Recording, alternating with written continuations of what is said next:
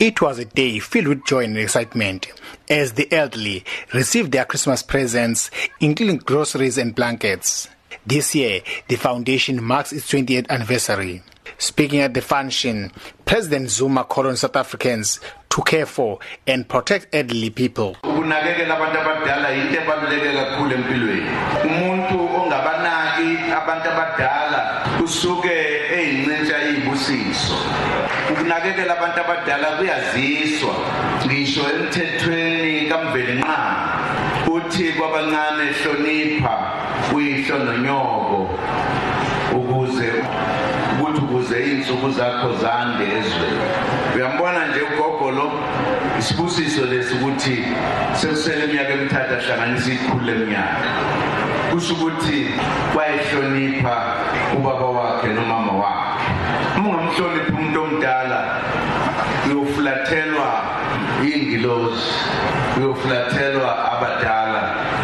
Meanwhile, the elderly were excited to receive their Christmas presents from the president. They went home with groceries and blankets. Ngijabulile ngane yami. Ngijabule kakhulu. Lento enzo baba Zuma. Awu siyabonga. Uhlala senza njalo ejabulisa ngayo yonke iminyaka sijabulile ngane yami. Uyasiphathele ngeminye iminyaka ingubo ikhishi lakho nje lonke uyaliphatha ubaba Zuma sihle.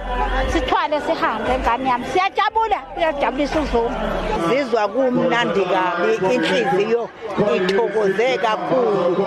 Thokoziswa ukuthi ufika ubusuku kaKhisimusi ngiphila sengiphinde futhi ngizala umongameli wethu osondla ngisihle njalo nje esokhala kakhulu mayisephumile ngoba sisuka ngokujabula emakhaya. Inkosi imbusisi siyabonga.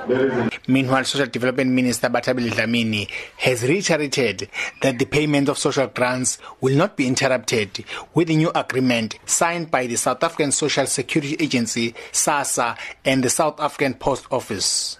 For SABC, I am Vusi Makhosini, Nkandla.